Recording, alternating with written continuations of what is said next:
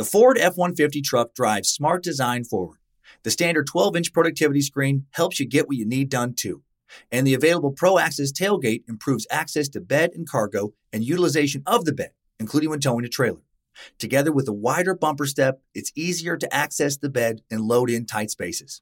And available Pro Power onboard serves as a mobile power source, providing up to 7.2 kilowatts of power to charge a bed full of electric dirt bikes or run an entire job site worth of tools. I'm still driving my 2016 F-150 truck and 90,000 miles in. As long as I keep it clean, it honestly still looks brand new. I've taken it down snow-covered Forest Service roads, taken it out camping, put a ton of miles on it on the freeway, had 5 adults in the cabin for long trips, and it's been great everywhere. Super dependable. I still love the way it looks, nice and rugged design, but with a super comfortable interior.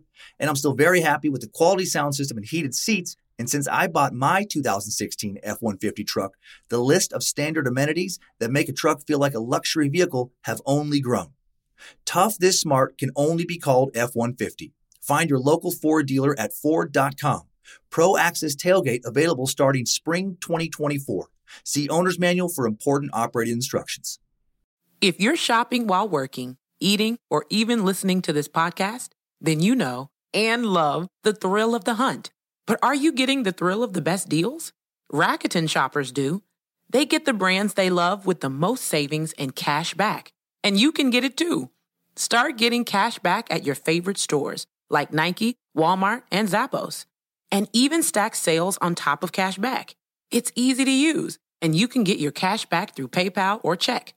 The idea is simple. Stores pay Rakuten for sending them shoppers, and Rakuten shares the money with you as cash back. Download the free Rakuten app and never miss a deal. Or go to Rakuten.com to start getting the most bang for your buck. That's Rakuten. Between 1692 and 1693, hundreds of people were accused of practicing witchcraft, the devil's magic, and 20 were executed in Salem Village, Massachusetts, right where the present-day city of Danvers, Massachusetts now sits. Danvers, incidentally, would later be the home of a horrible place known as the Danvers Lunatic Asylum, a Kirkbride Plan Asylum, later known as the Danvers Hospital for the Criminally Insane, inspiration for H.P. Lovecraft's horror story, Arkham Sanitarium, which in turn inspired Batman's Arkham Asylum. What a dark history this little area of Massachusetts has. And it was at its darkest in the late 17th century when scores of early Puritan settlers were accused, arrested, and put on trial to determine if they were an actual witch. Can you imagine that? That's like not only being accused of being a vampire, but actually put in jail and given a trial overseen by community leaders to determine if you are in fact something that is impossible to be. And then in some cases, be put to death for crimes you couldn't commit. Being tried for being a witch makes about as much sense as being tried for raping a unicorn. But it happened, and people died. So let's go colonial. Let's go supernatural. Let's get puritanically paranoid right now on Time Suck. You're listening to Time Suck.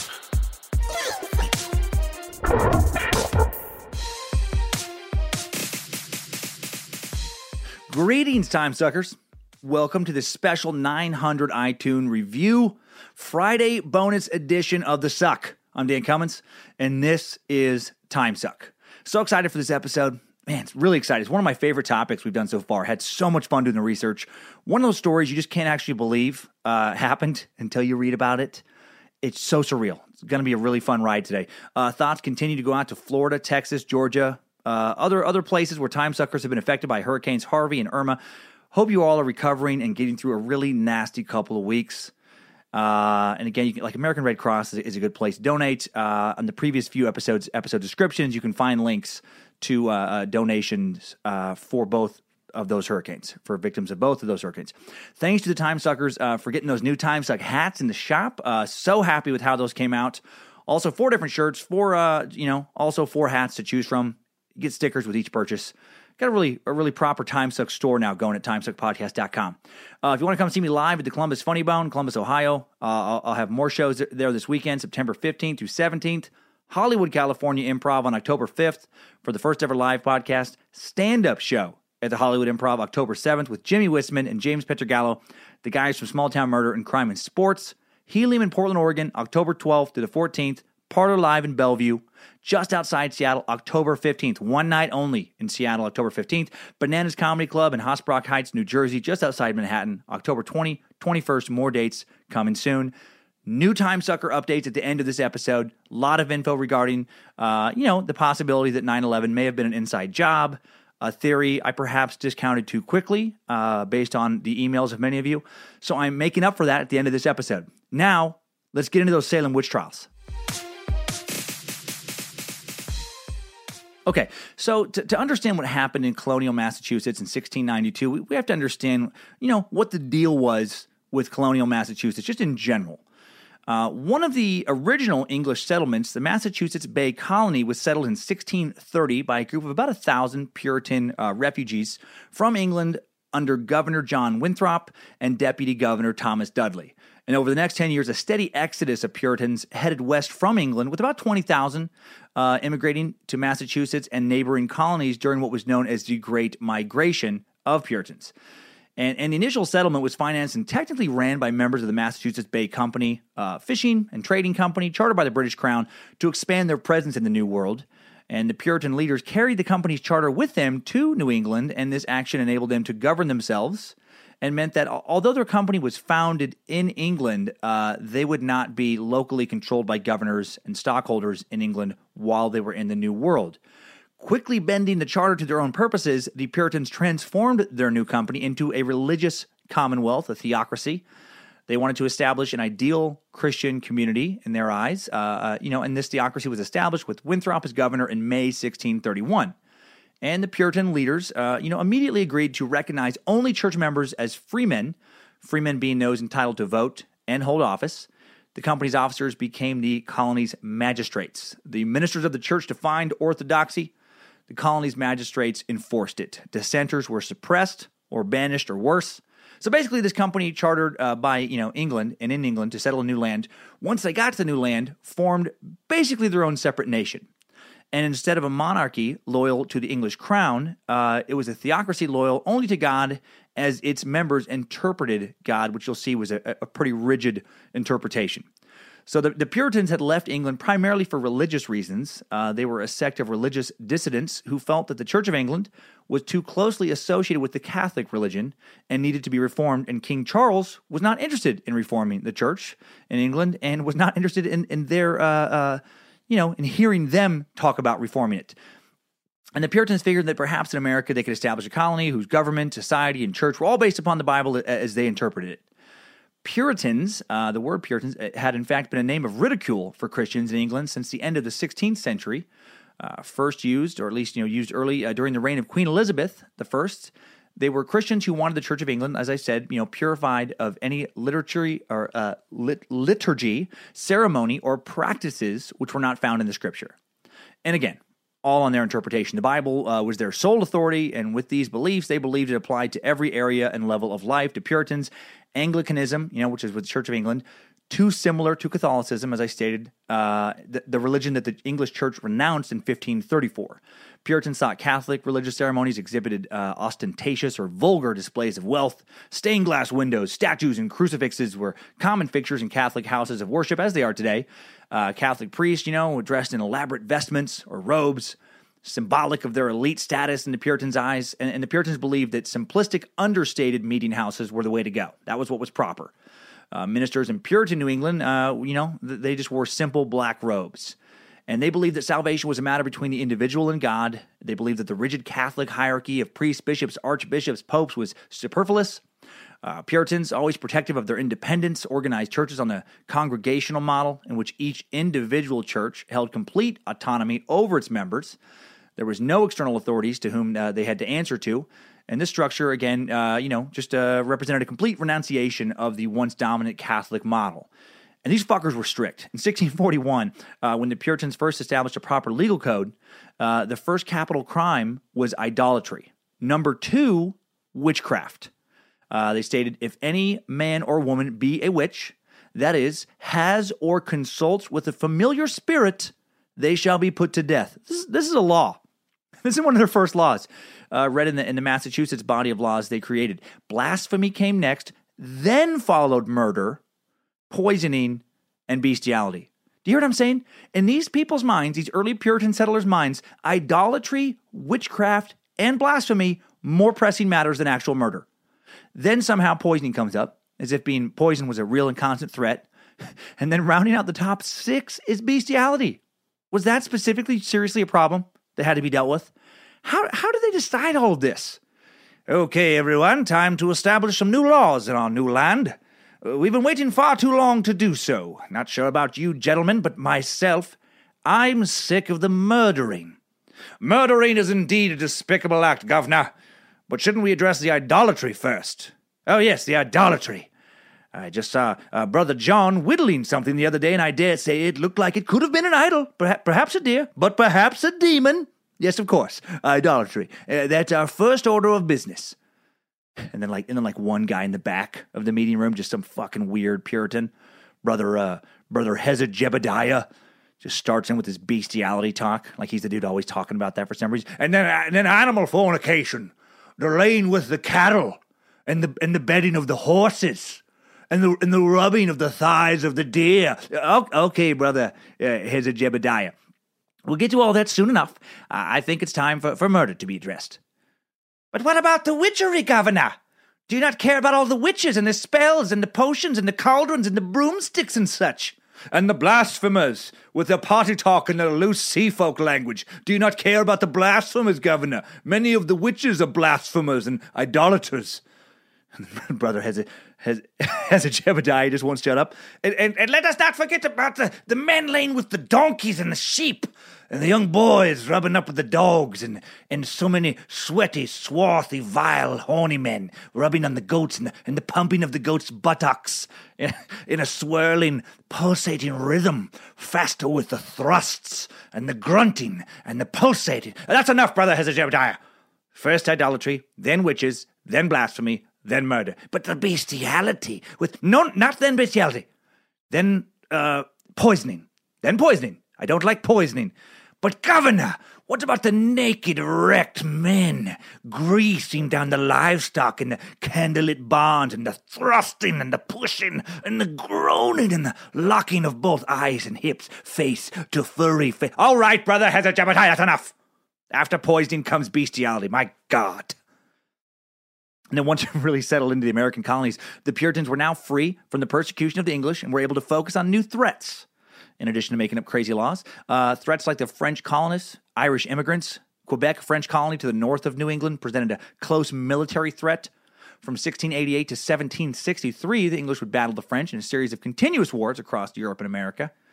And the French would often employ local Native Americans, and they would battle the colonists, constantly throughout the frontier.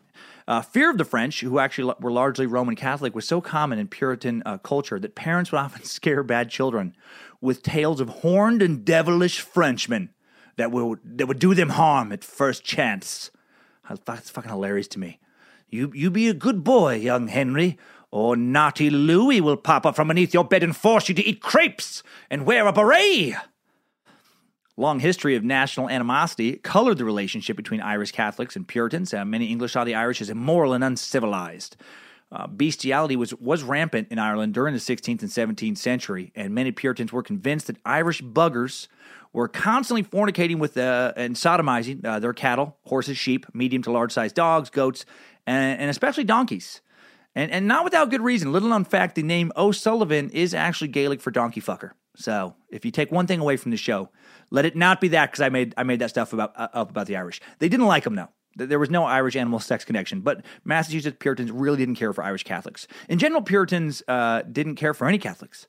One common justification for this explicit prejudice was the 1605 gunpowder plot, in which Catholics attempted to bomb the English king and other dignitaries. Another justification for Puritans hating Catholics was that they were Catholics. And they didn't agree with Puritans. You'll find out that the Puritans just hated everyone who didn't agree with them. The Catholic Church was to Puritans a site of evil that performed the devil's work. Catholic priests supposedly possessed supernatural powers in the Puritans' minds. Many considered the Pope, the head of the Catholic Church, to be the Antichrist himself, the personification of evil. Known for their independent interpretations of the Christian Bible, Puritans cast Vatican City, home of Catholicism, as in the role of Babylon, the city that symbolizes evil and destruction in the last parts of the New Testament. And they just didn't hate Catholics, as I was saying. Basically, Puritans feared and hated everyone who didn't agree with them and wasn't also Puritan. And as we'll see during the witch trials, they also hated many other Puritans. They were a fucking hateful, horrible people. Check out this excerpt from a book called Politics and Religion in the United States. It says, at first, Quaker missionaries who came to Massachusetts to spread their views were simply banished. And again, banished by the Puritans. However, as Quakers kept coming, harsher punishments were introduced for them, such as cutting off their ears or boring a hole in their tongues with a hot iron and then banishing them. When even this didn't stop Quaker missionary activity in Massachusetts, the death penalty was added. Between 1659 and 1661, 4 Quakers were put to death by the Puritans, basically for being Quakers. It appeared that the persecution would become rampant, but then in 1661, King Charles II intervened and prohibited any more corporal punishment of Quakers.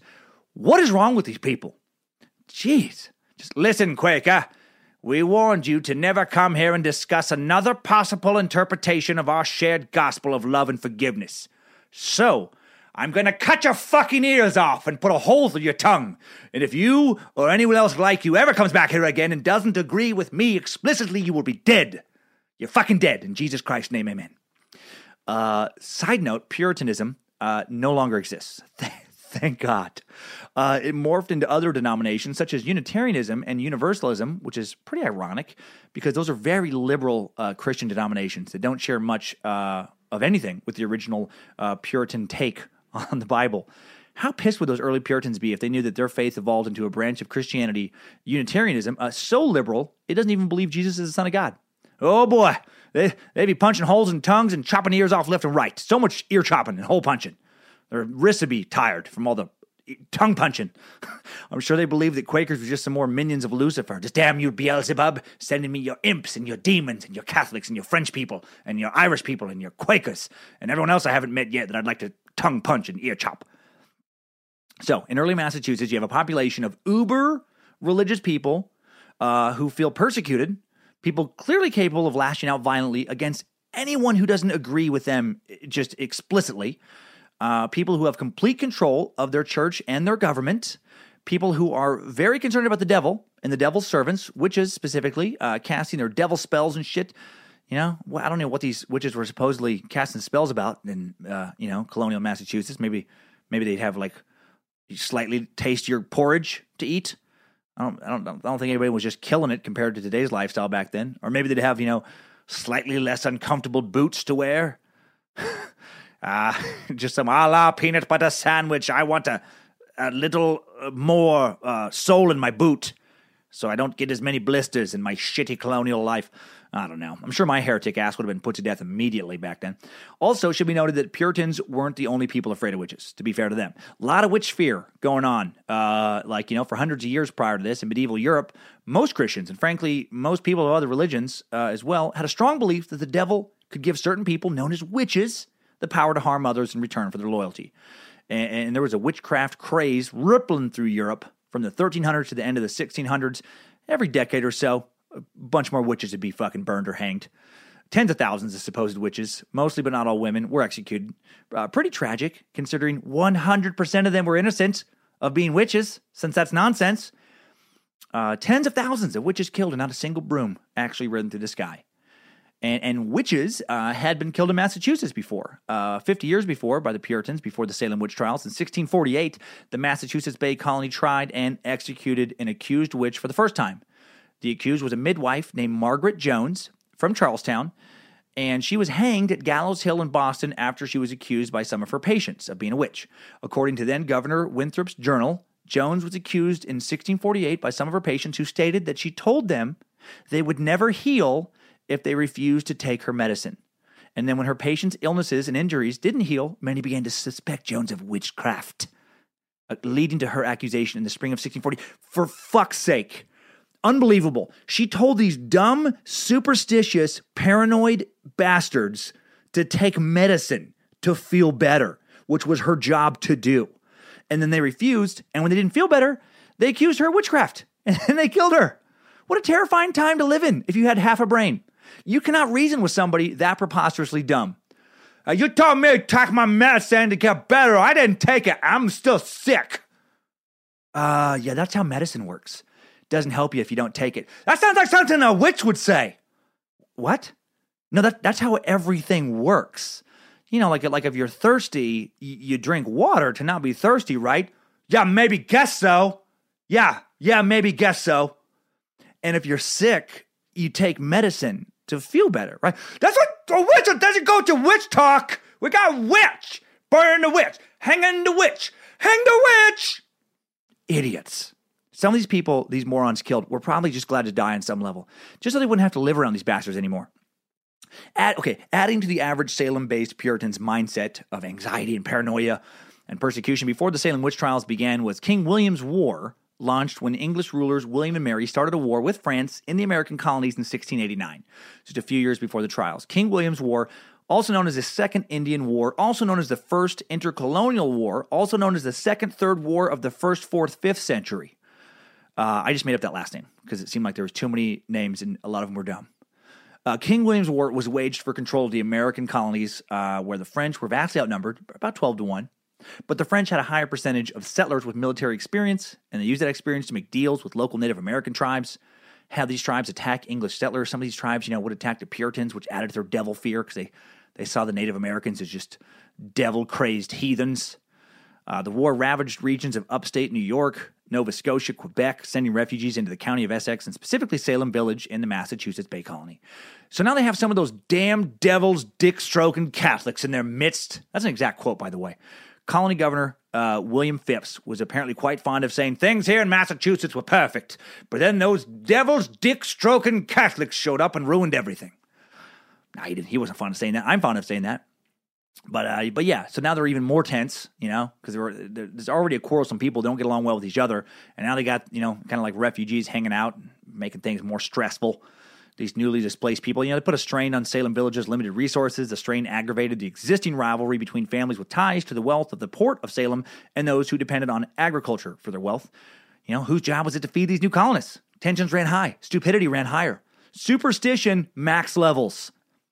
Controversy also was brewing regarding Reverend Samuel Parris, who became Salem Village's first ordained minister in 1689. Parris was disliked by many of the villagers because of his rigid ways and allegedly greedy nature. There was a lot of gossiping, a lot of infighting in Salem Village. Puritan villagers believed all this quarreling and tension was the work of the devil.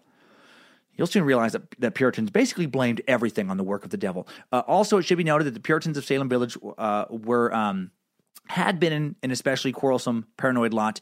Even for Puritans, they were known. Like this village in particular, even by the standards of other Puritans, they were seen as a little crazy.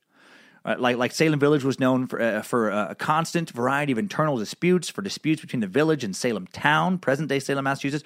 Arguments about property lines were fierce, grazing rights, church privileges. Neighboring Puritans, like from Salem town, considered the population of Salem Village to be especially quarrelsome. Their history with ministers illustrates how quarrelsome they could be. In 1672, the villagers had voted to hire a minister of their own for the first time apart from Salem town. And then the first two ministers, James Bailey, 1673 to 1679, and George Burroughs, 1680 to 1683, stayed just a few years each, and both departed after the congregation failed to pay them their full rate. So these people are just, they're not a nice people. The third minister, Deodat Lawson, stayed for a short time, just 1684, 1688. He left when the church in Salem Village refused to ordain him. Didn't find him godly enough. The parish disagreed about Salem Village's choice of Samuel Parris as its first ordained minister. On June 18, 1689, the villagers overall did agree to ordain him for £66 annually, 1/3 part in money, the other 2/3 parts in provisions and the use of a parsonage. And then again, after agreeing to this, many still just didn't like the guy. So they've been hot and cold on whoever happens to be the town minister for a good 20 years before the witch trials even break out, which again just kind of, points to these people just being an especially argumentative, and it sounds like a kind of like vindictive bunch, right? They're just they're not fucking happy with anything. They hate everybody. They're not happy with anything. Sounds like a terrible place to live, and then you get these refugees coming in from these other colonies to add to the tension. And it's just a bad kind of social vibe going on there, especially bad. And then in 1692, a couple of kids come down with a strange illness, and all hell breaks loose in this already tense town. So let's examine just how much hell breaks loose, just exactly how loose it gets, with a little time-suck timeline of the Salem witch trials. Strap on those boots, soldier. We're marching down a time-suck timeline. January 1692. Reverend Paris's daughter, Elizabeth, age 9, and niece Abigail Williams, age 11, start having fits. They scream, they throw things, they utter strange sounds, they contort themselves into strange positions. And a local doctor blames the supernatural because in 1692, doctors were superstitious morons by and large with little to no understanding of science. Think about how crazy that diagnosis is, right? You'd be diagnosed with like supernatural disease. Honey, what did the doctor say was wrong with you? Well, Stella, I'm afraid I have a demon. Yep, I cut me a case of Satan. Don't worry, he says he can probably beat it out of me or perhaps bleed it from my body. Another girl, Ann Putnam, age 11, experiences similar episodes. Now the demon is diagnosed. On February 29, 1692, under pressure from local magistrates, Jonathan Corwin and John Hawthorne, the girls blame 3 women for afflicting them with witchcraft. Tituba, the Paris's Caribbean slave, Sarah Good, a homeless beggar, and Sarah Osborne, an elderly, impoverished woman. Funny how the witches just happen to be people who don't sound like they can really defend themselves. A slave, a homeless beggar, and a poor defenseless old woman. Why are you girls sick? Well, we're not sure, but we know that homeless lady over there is weird. She probably had something to do with it. And the old woman across the street who we don't like and never plays with us, creepy old Miss Osborne, I think she had something to do with it.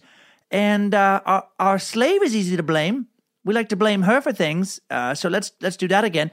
Of the 3 women who were the first accused of the Salem witch trials, only Tituba, the first witch to confess, would actually make it out of these trials alive.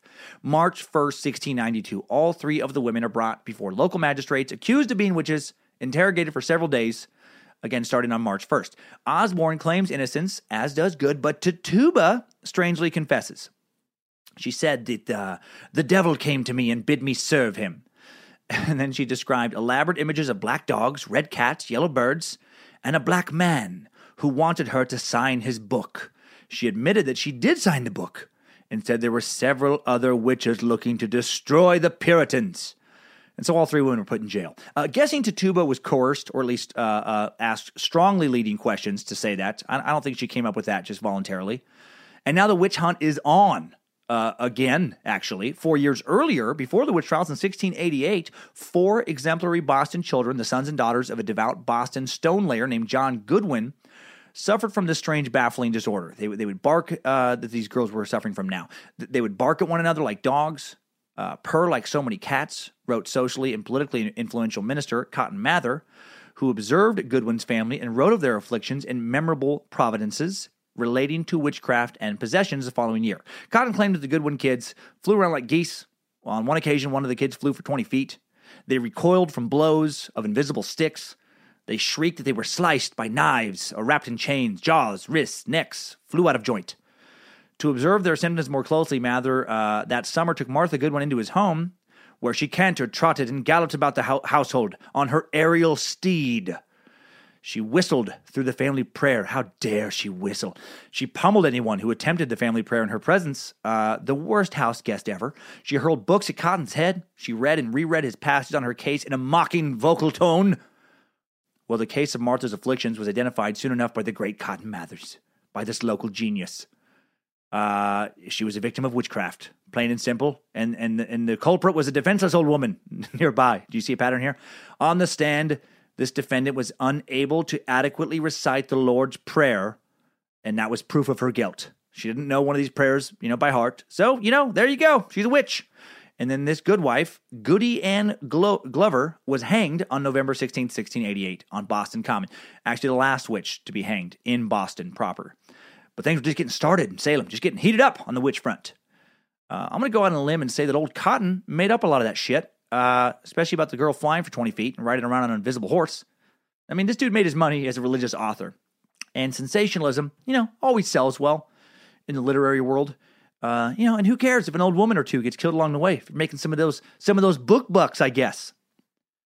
And then these people, were accusing these women of being witches now in Salem. And I started wondering, what exactly did they think a witch was? So I looked it up. It's unbelievable. This episode, it's just a nonstop train of what the fuck. These people thought witches signed an agreement with an actual devil written in blood. And then they bore some mark of the devil on their body as proof. I was wondering about that with the trials. It didn't speak to their devil marks, but you'd think if they really did bear a devil's mark, it would be easily identifiable, and then they wouldn't have one, and they'd be like, well, I guess we were wrong. But nope. Anyway, they thought these witches enchanted by way of charms, ointments, poppets being little kind of voodoo-type dolls. I do have to say, being into poppets, the little dolls, that does seem a little devil-like. Like if I knew the old lady who lives next door was way into poppets, or even puppets, Poppet's cousin. Kids are not going over there anymore. I'm not going over there anymore. It's creepy to me. What else did witches do? Well, they walked on their hands. That's how you could identify them. Walking upside down, the way Satan intended, the devil way of carnies and Eastern European gymnasts. Witches made pregnancies last for 3 years. They rode hyenas into forest orgies. What the fuck? Hyenas? Was a single hyena found in Salem? No. In Salem Village? No, it was not. Was anyone pregnant there for 3 years? Or anywhere else ever for 3 years? No. But still, these legends persist. Witches also stole not only babies, but penises. Damn those penis-stealing witches. Again, seriously, penises? Did some local Puritans end up getting their wangs stolen? No, they didn't. I Googled that, and nothing came up pertaining to Salem. I did find a Vice article about a medieval belief that witches stole penises, and not only stole them, they kept them as pets. Like little wieners that would end up having like wings or fucking legs. It's just the human imagination. It's a powerful thing. Massachusetts witches also disordered barns and kitchens. I love that. What a drop in like outrageousness compared to penis stealing. Why is this barn in disorder? Damn you witches, first you make a mess of my kitchen. First you steal my dick, and now you leave my barn slightly disheveled? When will the evilness end? Witches, they divined the contents of unopened letters, survived falls downstairs. That's an interesting one. Tipped hay from wagons, enchanted beer, caused cattle to leap 4 feet off the ground. Not 2 feet, not 10 feet. Now that's a wizard's work. 4 feet, that's in the witch zone. And again, I love surviving a stair fall as proof of being a witch. How was that ever tested? That sounds horrific. I tell you, my wife is a witch, part of the devil's own coven. I've thrown the evil hag down the stairs a good dozen times, harder and harder each time, and yet she still lives by the power of Satan. One Massachusetts witch was hanged in 1586 for having more wit than her neighbors. That's a quote, more wit. She's too smart. It's not natural. This is the devil's work. Satan's harlot with her quick mind and her fine vocabulary. Pastors like Cotton Mather not only knew what these witches did, they also knew about the witch's master, Satan, the great deceiver. Mather knew that he appeared in New England as a hybrid monkey, a man, a rooster, and even a fast-moving turtle. What? Fast-moving turtle? I just love it. I guess just anything that seems out of the ordinary, they just go straight devil, right? Anything that they hear of that might be weird. That's a peculiarly big ear of corn. Do not pick it. Do not eat it. That's the devil's corn. What an odd-looking slug. That's no slug. That's Satan himself oozing his hell slime over your doorstep. Don't squish it. Don't squish the devil. You squish it and we're liable to be attacked by a new form of creature. A three-eared muskrat, perhaps. Maybe a seven-fingered raccoon. Damn the devil and his strange beast ways. Okay, so back to the witch trials. May 1692, the number of girls determined by locals to be enchanted somehow by witches has now risen from 3 to 12. And they started to claim to be enchanted by people they've never even met. You know, it's almost as if things are becoming like a witch hunt. Easy to see where the origin of that phrase comes from. Merriam-Webster defines witch hunt, by the way, as the searching out and deliberate harassment of those, such as political opponents with unpopular views. Don't like some old woman across the street? You know, well, talk some kids into blaming, her for being a witch. Tavern lady pissed you off the other night? Witch. Can't get the church to grant you a divorce from your wife? Well, you may not be able to divorce her, but in good old Salem Village, you can have her killed for being a witch. She can be hanged. Next best thing to a divorce, I guess. May 10th, 1692, on May 10th, elderly woman Sarah Osborne dies in prison where she's been held for being a witch. Maybe she died of natural causes, possible. Probably a combination of poor treatment and malnourishment. I don't know. Maybe she ran out of witch mojo. She didn't have any access to eye of newt or toe of frog or wool of bat in her prison. May 27th, 1692, the new Massachusetts governor, Sir William Phips, establishes a special court to try these witchcraft cases. He's sick of it. He's sick of all the witchery. He assembles on the bench 9 of the people with the best prudence that could be pitched upon. At its head, he installs his lieutenant governor, 60-year-old William Stoughton, a man who possessed one of the best legal minds in the colony in this guy's mind. Man, I'm not sure how much that really says. He has one of the finest minds in the colony, which is why he has agreed with us to help us determine who's working with the devil and who's just someone we think is annoying or creepy. Only the best of the best for the witch trial. June 10th, 1692, the court, met in early June and sentenced the first witch to be hanged on June 10th. The first witch was to be Bridget Bishop. Bridget was a widow who ran a tavern out of her home where patrons were allowed to play shuffleboard, the devil's game. That's how you know someone is under the guidance of the Dark Lord. Are you fond of shuffleboard? Did you get a little help on your shot from your invisible Dark Lord? Bridget was a mother of 2, had been married 3 times, evil. When her second husband died, she was actually put on trial for bewitching him to death. So this wasn't her first go-round with crazy accusations. How do you not get back on a ship to England after being accused of bewitching your husband to death? Why not just try your luck out in the woods with natives? I don't understand a word this tribe says, but I haven't been taken to trial for bewitching someone, so, not bad here. I'm guessing things are probably just as whack-doodle with the natives, or also back in England. Fucking humans, man. Scary animals, aren't they sometimes? Following Bridget's insane execution, she was also known to be gossipy and promiscuous prior to her trial. So, these guys had it out for her, right? They were looking to kill her long before the witch trial craze got going. During the next few days, 12 ministers conferred, and then Reverend Cotton Mather drafted their reply. An 8-paragraph document delivered mid-month, acknowledging the enormity of their crisis. He urged exquisite caution. So now that they killed one witch, he's like, we got to be a little more cautious now. There's a lot of witch accusations going around. We don't want to blemish those of formerly an unblemished reputation. However, he also advised a speedy and vigorous prosecution. So he gave a bit of a mixed message. It was very much like, let's be careful with all this witchcraft. All right, we just killed somebody. Let's slow it down. But also, if we suspect them of being a witch, let's speed it up. Let's kill them immediately. June 16, 1692, the second death as part of the witch trials occurs when another suspected witch, Roger Toothaker, dies in prison awaiting trial. So not just women. Old Roger was a farmer and a folk healer, had witch written all over him. You like growing things and healing things? Okay, witch. What else are you into? Massage? Listening good? Sending thank you gifts? You fucking witch.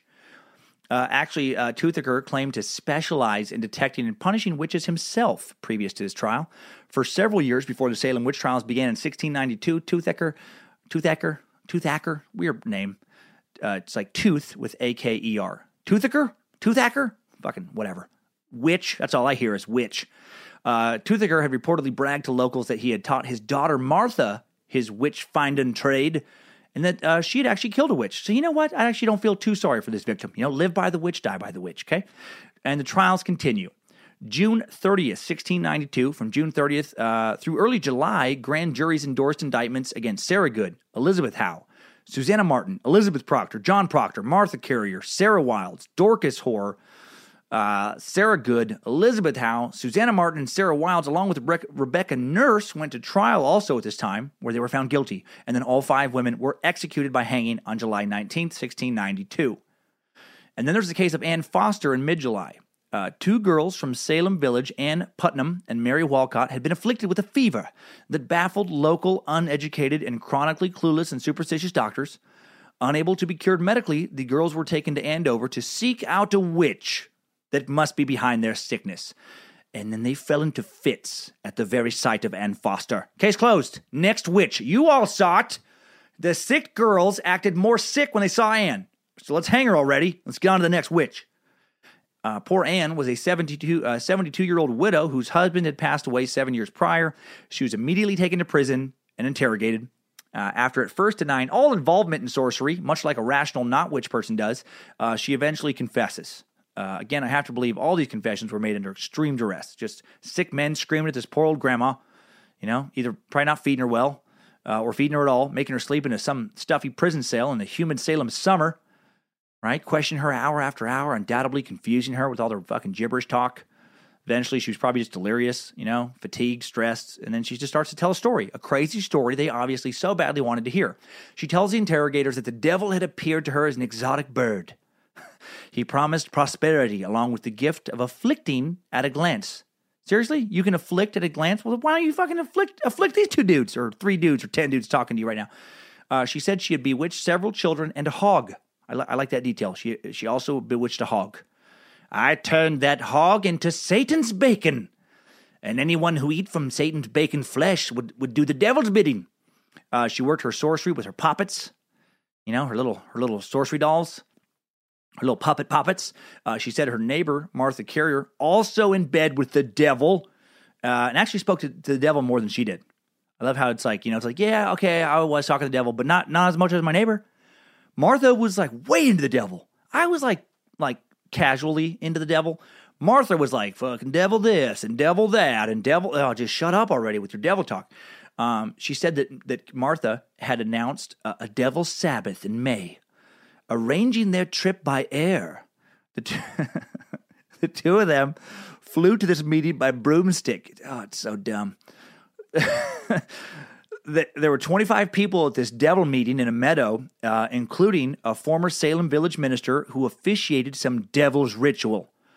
She testifies all of this in court, and the court eats it up. Just picture this nonsense. A bunch of dudes in those white, silly wigs, like you've seen the pictures of. Fucking old white men, just stone-faced in silly wigs, listening to this horse shit and being convinced of its truth. God, I'm so glad I don't live back in time. What a bunch of assholes. Just think about how much of a dipshit you'd have to be to not think it's ridiculous to put on a silly white-haired wig to judge a trial. You're deciding if people live or die, and you think you need a wig to help you make that decision. This poor woman, she's rambling on, making up what she thinks these dudes want to hear. They're just lapping it up. Oh dear. Oh my. Lord protect us. That wily devil. Satan's meeting in a meadow. I cannot bear to hear any more today. I must dwell upon what you've witnessed. I must repowder my wig for further clarity. Well, after getting some clarity, the court felt that Anne was still holding back. Right? She told him a lot of stuff, but she was hiding something. And so they got another witch to fill in the details. A newly arrested suspect, 40-year-old Mary Lacey, told the court more about the meeting on July 20th. According to Lacey, Foster had withheld the details of a chilling ceremony. The devil himself had baptized his recruits, dipping their heads in water 6 at a time. He performed the sacrament in a nearby river, to which he carried Lacey in his arms, 6 at a time, probably did it 6 times. Damn devil and his love of sixes. Everyone knows if you say 666 6 times, or 666 times, a portal to hell will be ripped open in the flat earth. Hail Nimrod. Okay, and then Anne lied. I guess Anne lied about more shit, fucking liar Anne.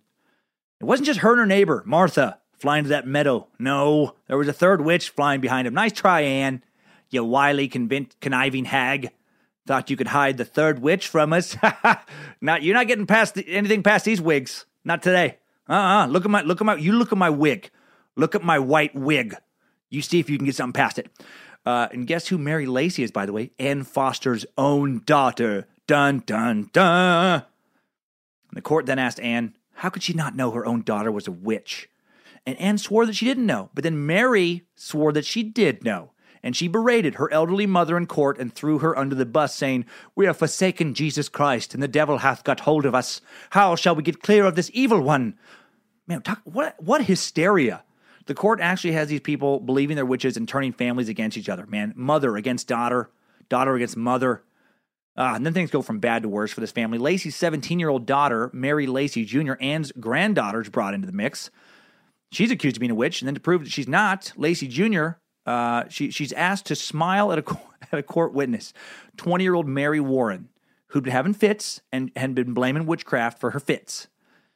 Mary Warren was the servant of John Proctor, local farmer, tavern keeper, who would also be accused of witchcraft. Lacey Jr. was asked to smile at Mary without harming her. This is what they would do in court. And she couldn't do it. Couldn't do it, you guys. She could smile at Mary, but then the second she would smile at her, Mary would fall to the floor and start faking stuff. I mean, having fits. She's a witch. Case closed. Next witch. Whole family's in bed with Satan.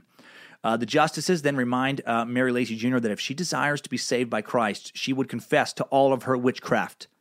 She then proceeded, the court reporter noted, to do this and verified everything the court had already heard and more. Further confessions. Finally, all three generations of his family are brought in together. Mary Lacey Sr., when after her mom, she goes after her mom again, saying, grandmother, mother, sorry, why did you give me to the devil? Why did you persuade me? Why did you not deny it? You have been a very bad woman in your time. My God. I'm sorry. Actually, that was the granddaughter. All these fucking people accused of the same shit. I get confused. That was the granddaughter saying that about her grandma. Even sadder. End of July, 1692. By the end of July, after the testimony of Anne Foster, her daughter Mary, and granddaughter Mary Jr., fucking two Marys. I hate it when people, it's like my family. It's like my dad, my name is also Dan. Couldn't you think of a different name? Make it easier when somebody calls to ask for Dan Cummins, and we're like, which one?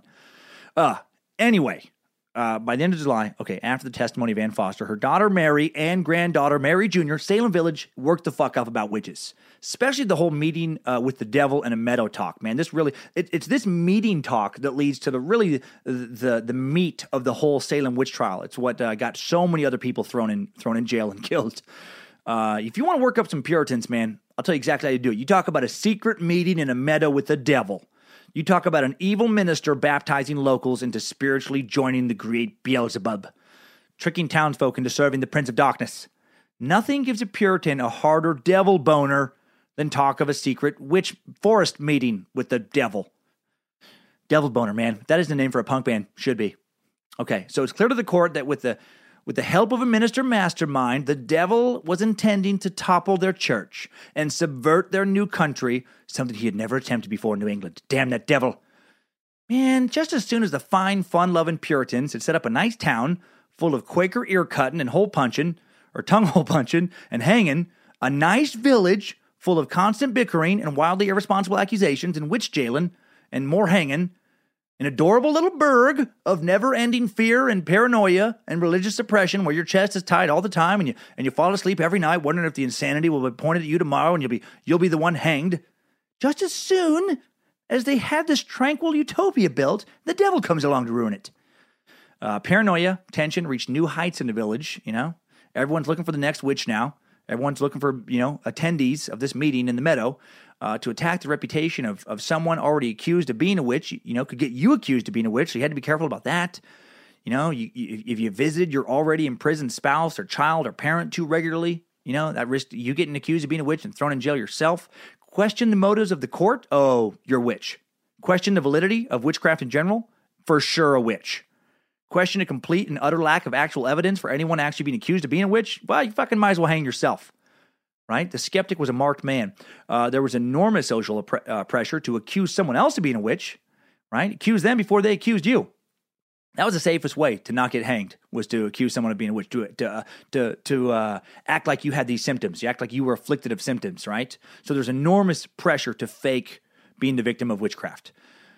Increasingly, you're sleeping under the same roof, if not the same bed as your accuser. Children are turned against parents, husbands against wives. The residents of Salem Village in 1692 lived under the daily tension of knowing one wrong move could send you to the hangman's gallows, Actually, it was worse than that. You could do nothing and be sentenced to death because of someone else's wild accusations. Man, fun times. Early August 1692, the court meets again.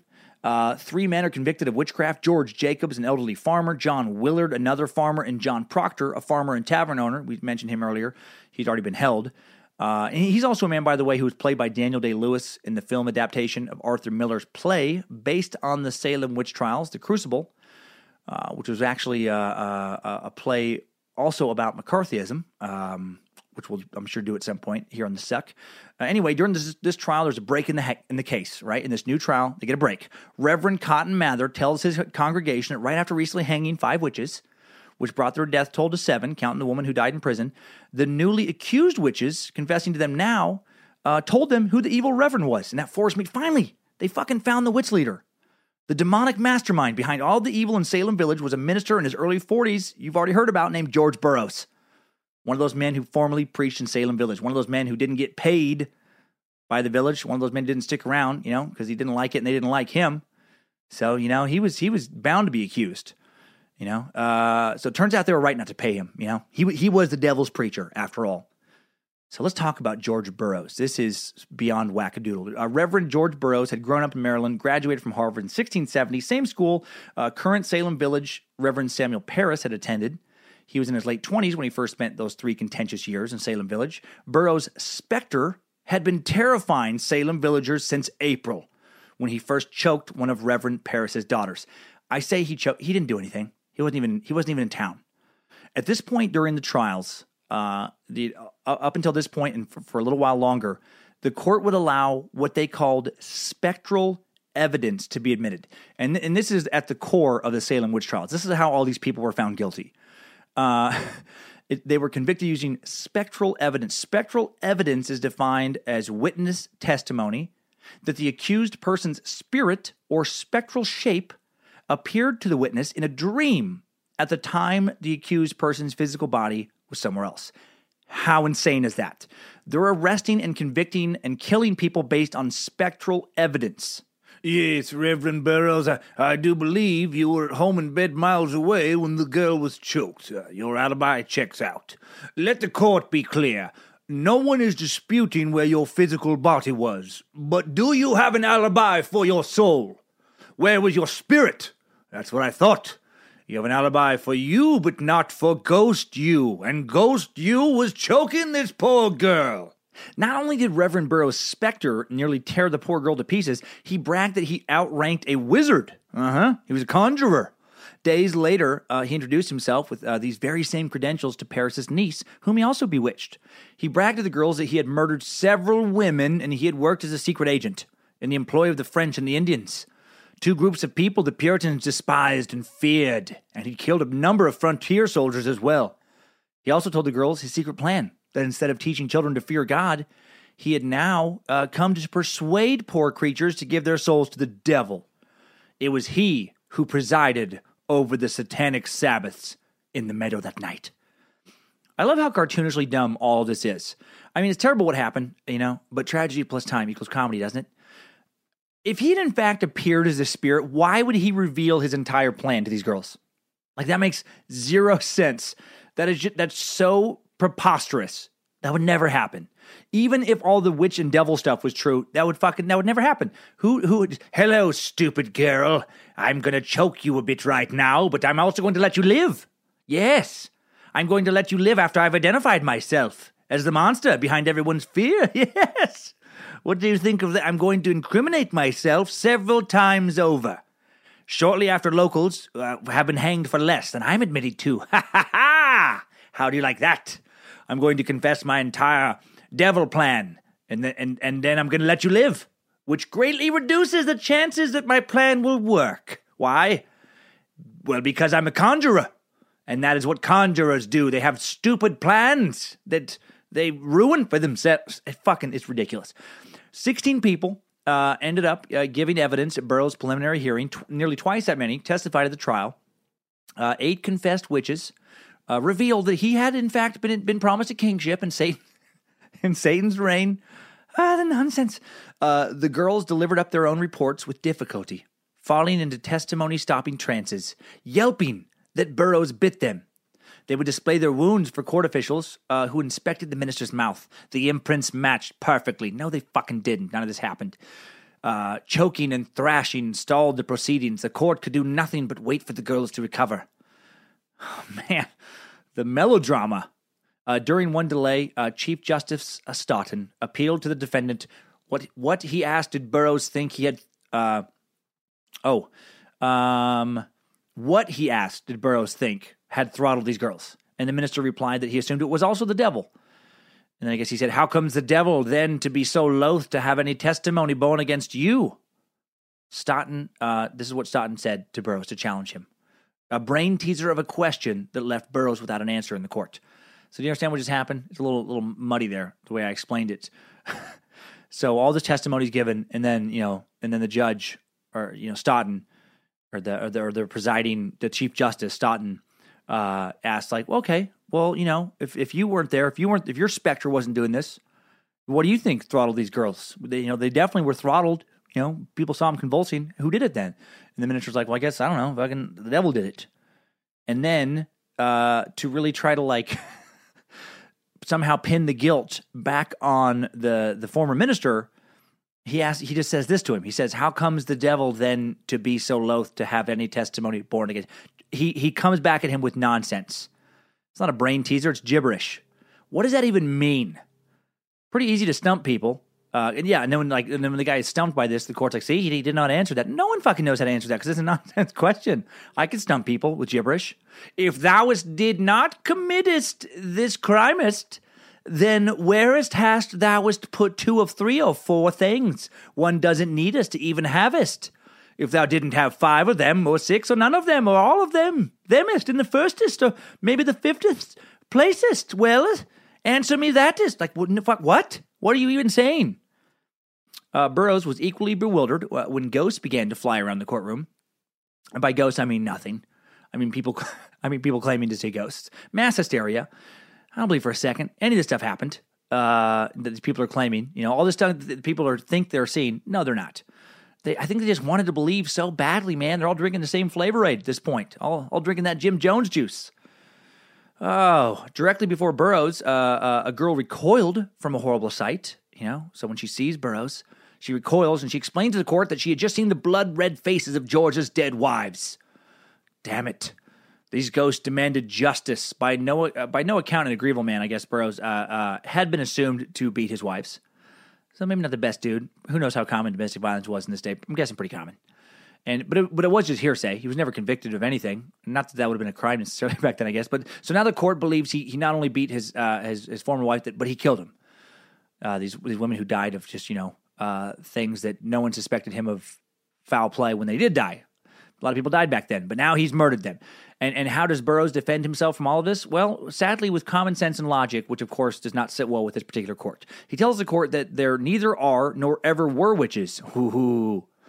That having made a compact with the devil can send a devil to torment other people at a distance. Again, they talk in such weird form of archaic English then. But basically he's saying like, no, none of this stuff happened because it's not what the devil does. Well, Chief Justice Stoughton, who had graduated from Harvard himself around the time Burroughs was born, recognized these lines as being from the work of Thomas Addy, a leading English skeptic and doctor. I hope I'm saying his name right. He wasn't a super known historical figure. It's A-D-Y. Thomas Addy, I believe, or Addy, was adamantly opposed to groundless fantastical doctrines. He was a doctor who was just very much against people being accused of witchcraft. He's, against fairy tales and old wives' tales. These are his words. The results of, middle-of-the-night imaginings, excessive drinkings, blows to the head. He was very annoyed by it. And he believed that all these accusations of witchcraft were just, what lazy doctors did, basically. He sounds like a dude way ahead of his time. And this defense Burroughs uses, obviously did not work. They're not going to hear logic. So on August 19th, 1962, Martha Carrier, George Burroughs, George Jacobs, John Proctor, and John Willard are taken via a cart to a hilltop known as Gallows Hill in Salem Village, and they are hanged. Burroughs climbed the ladder first to the gallows, perched above a crowd that included his former in-laws and parishioners. A noose around his neck, he delivered an impassioned speech. With his last breaths, Burroughs entrusted himself to the Almighty, tears rolling down his cheeks. He gives the Lord's Prayer, which is supposedly impossible for a witch or a minion of the devil to do. And for a few moments, it actually seemed like the crowd was going to obstruct his execution. Many in the crowd are crying out for him not to be hanged. He had recited the Lord's Prayer. How could he do this? Doesn't matter. Kangaroo Court had made up their mind. Minutes after his prayer is delivered, the minister is dangling, from a roughly finished beam. Man, what a horrible sight to witness. Many of them had to have known at this point that this is a charade, that this is all nonsense. They just watched an innocent man get hanged for crimes he didn't commit.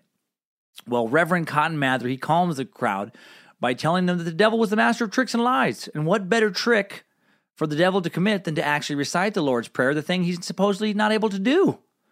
I hate these assholes so much. Think about what Mather's doing here. they've made up rules, these ministers and magistrates, about what it means to be a witch. They just pulled it out of their asses. They pulled out what it means to be a servant of Satan, and then the second one of these rules that they've made up is broken, they point to that as further proof of the devil's influence. They've created an entirely unwinnable game. How will we know if you're not a devil? Well, you have to throw a balled up piece of trash paper, across the room. You have to make it into that trash bin on the first shot. The devil could never do that. So if you can do that, then you're not a devil. And then you make the shot, and they're like, ha ha ha! Nice try, devil. Doing the thing we told you couldn't do. That's exactly how you know someone's a devil. God, you're so tricky. You're a tricky devil. We're gonna hang you now. Wait, but I made it. That's what would happen if I didn't make it? What would happen if I missed? Well, if you missed, then we would for sure know you were a devil. You'd be hanged. We already told you that, you stupid devil. Following these additional 5 executions, the court took another break from their hysterical nonsense. Arrests and accusations are continuing. Now there's rumors altogether of like 700 witches just being around Mass. So many fucking witches. It's a witch infestation. Cotton Mather's father, now at this time, another reverend named Increase Mather, is preaching caution. Increase and Cotton. Apparently the Mathers were dead set on winning some sort of family with the dumbest names competition. Anyway, Increase said that going forward, no more spectral evidence should be used, only empirical evidence. Now, Cotton, to his credit, had warned against using spectral evidence earlier in the trials, before the first person was hanged, but he didn't seem too concerned that the magistrates dismissed his recommendation and just kept fanning the witch hunt flames, right? Because he just went along with it. Increase also advised that a voluntary confession should be the gold standard for conviction. He said, I would rather judge a witch to be an honest woman than judge an honest woman as a witch. So, he's preaching caution, to his credit.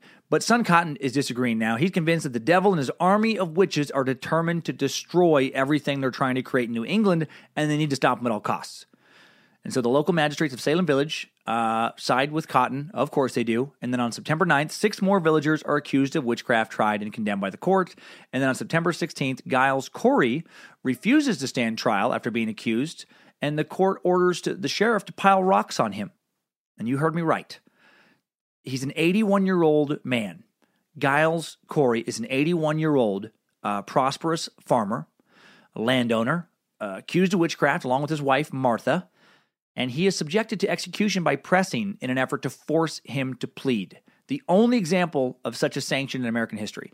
And he dies after 2 days of torture. Pressing was used here and there to get confessions from accused prisoners in England beginning in the 15th century. And here's how it worked. Giles was stripped naked, and then a heavy board is laid on his body. So he's like laying with his back on the ground. Board is put on his chest. From the pictures I saw, kind of like neck on down, through the rest of your torso and groin. And then they just add a bunch of fucking super heavy rocks on top of the board to make it difficult for the dude to breathe. And they did this to an 81-year-old man.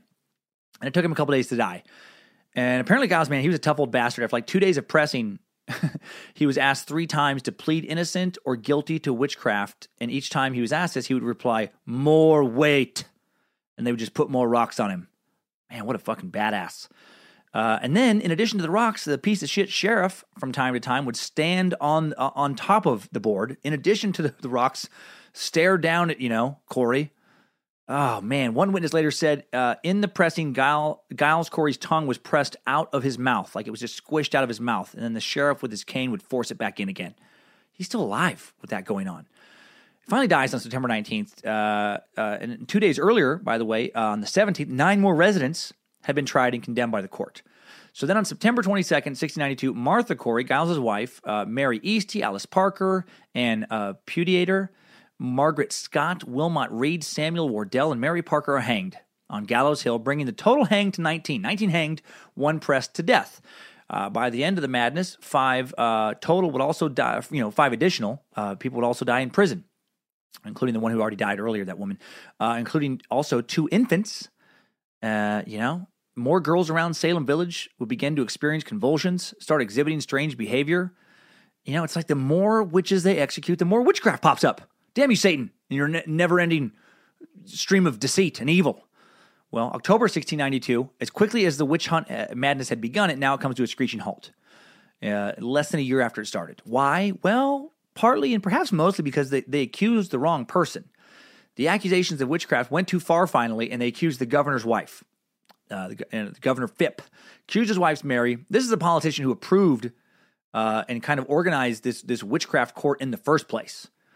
You don't do that. That's when you go too far, right? You don't accuse the dude who fucking started the whole persecution of the witches. You don't accuse his wife of also being a witch. That's how you get your court taken away. And that's exactly what happened. October 29th, 1692, he disbands the court. He's like, whoa. Let's take it easy. Too much, guys. But then he does start a new court. He's not done. He just doesn't want his wife, being put on, tried and killed. He starts a new court after the first one's disbanded on November 25th. And this is formed to investigate people still in prison for witchcraft, because they still got a lot of people in jail who haven't been, killed yet, haven't been hanged. And but then this time with the new court, no more spectral evidence. They're done with the spectral evidence, finally. The new court is again headed by William Stoughton, Chief Justice, and he tries 5 more cases in January 1693. 5 people who have been indicted but not tried in September: Sarah Buckley, Margaret Jacobs, Rebecca Jacobs, Mary Whitridge, Job Tukey, all found not guilty. And then grand juries are held for other suspects still remaining in jail. Charges were dismissed against most of them, but 16 more people were indicted and tried, and then 3 of those were found guilty: Elizabeth Johnson Jr., Sarah Wardwell, and Mary Post. And then when Stoughton wrote the warrants for the execution of these 3, old Stouty loved himself some witches. He loved going after witches. Then Governor Phipps issued pardons, spared their lives, and ended the madness. Then this court is also done.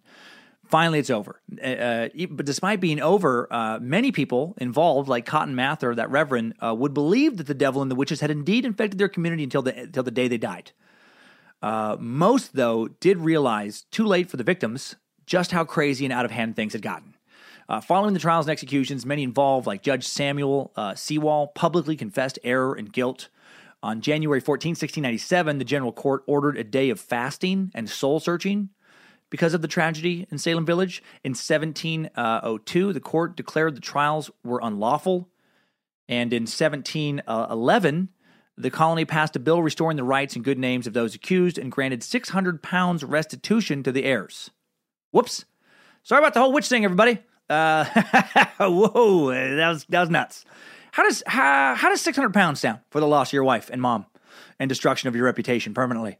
Everyone makes mistakes. Don't cry over spilt milk. That's what I say. Don't weep over hanged witches. People thought to be witches, but then later proven to be innocent. Don't weep. I'm gonna leave the £600 here on the table. I'm just gonna show myself out. And then finally, in 1957, more than 250 years later, Massachusetts formally apologizes for the events of 1692, and that brings an end to this time suck timeline. Good job, soldier. You made it back. Barely.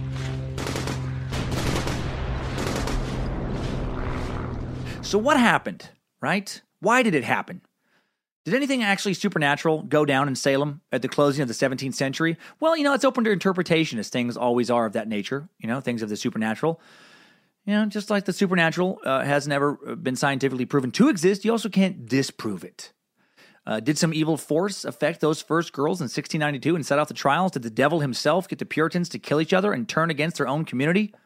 I mean, maybe, sure. If you believe in the devil, that sounds like, exactly like what he'd do. I think it probably was the devil, I think when something goes wrong or something bad happens you don't understand or scares you, makes you think too hard, I think it's best to blame the devil. Time suck has the devil. I haven't talked about it because I didn't want to scare you, but every time I've mispronounced a word or, every time I've said something you didn't like, every time I took an angle on a topic that you didn't care for, it wasn't me.